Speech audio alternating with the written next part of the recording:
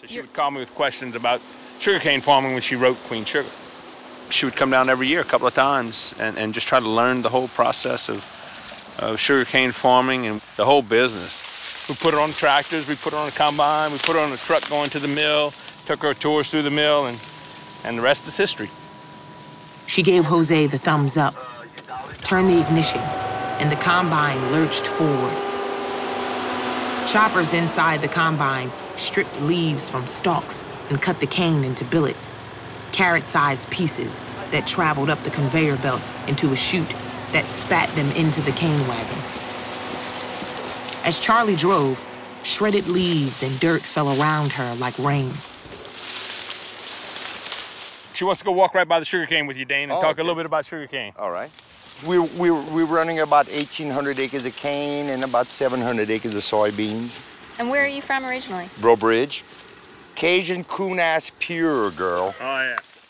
Naturally, you're in the business for the money, but you got to have it in your heart and soul to farm. You know, it's a hard life as far as you're at the mercy of Mother Nature all the time. You got to fight with, what you call that, bureaucrats for the price of sugar. Yeah. You know, but actually, it's got to be in your heart. You got to love what you're doing, you know. All right, let's go downstairs. This is where the actual sugar making takes place. So what you've seen is all the extraction, the cleaning up of the juice.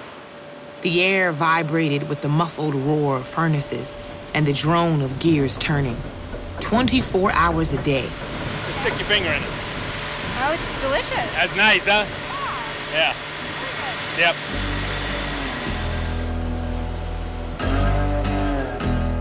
Charlie's relationship to the South is very much like mine. She has a Western sensibility.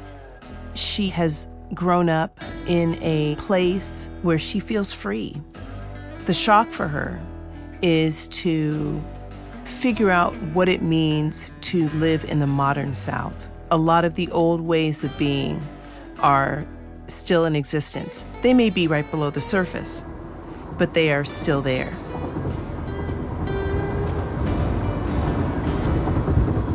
My dad is from Louisiana. He was born in the Jim Crow South, and he could not wait to get out of Louisiana. In his mind, there was nothing romantic about Louisiana. There was nothing beautiful. There was nothing poetic about it.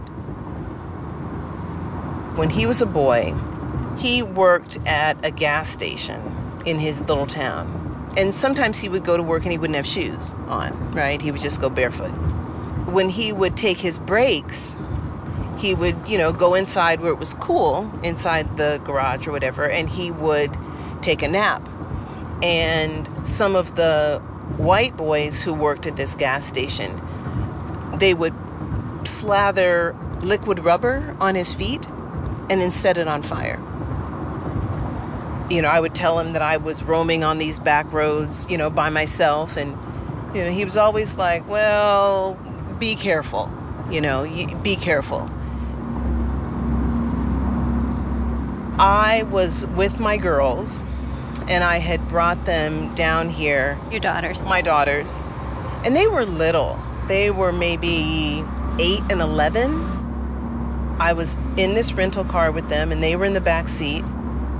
And I drove through some little town, and I noticed in my rearview mirror that a police officer literally came out of nowhere and pulled up right behind me and followed me through that whole town, just rode right on my bumper, didn't stop me, and he trailed me until I got to the outer edge of that town limit, the city limit. And then he pulled off and went back. I had to just be brave and not say anything, but I remember my hands were shaking. That was one of those moments when I was like, I am where my dad grew up. She saw another car, a pickup, approaching fast in her rearview mirror. It rolled her bumper, then slid parallel. "Don't look," Charlie had told Micah, though she couldn't help but look herself. The past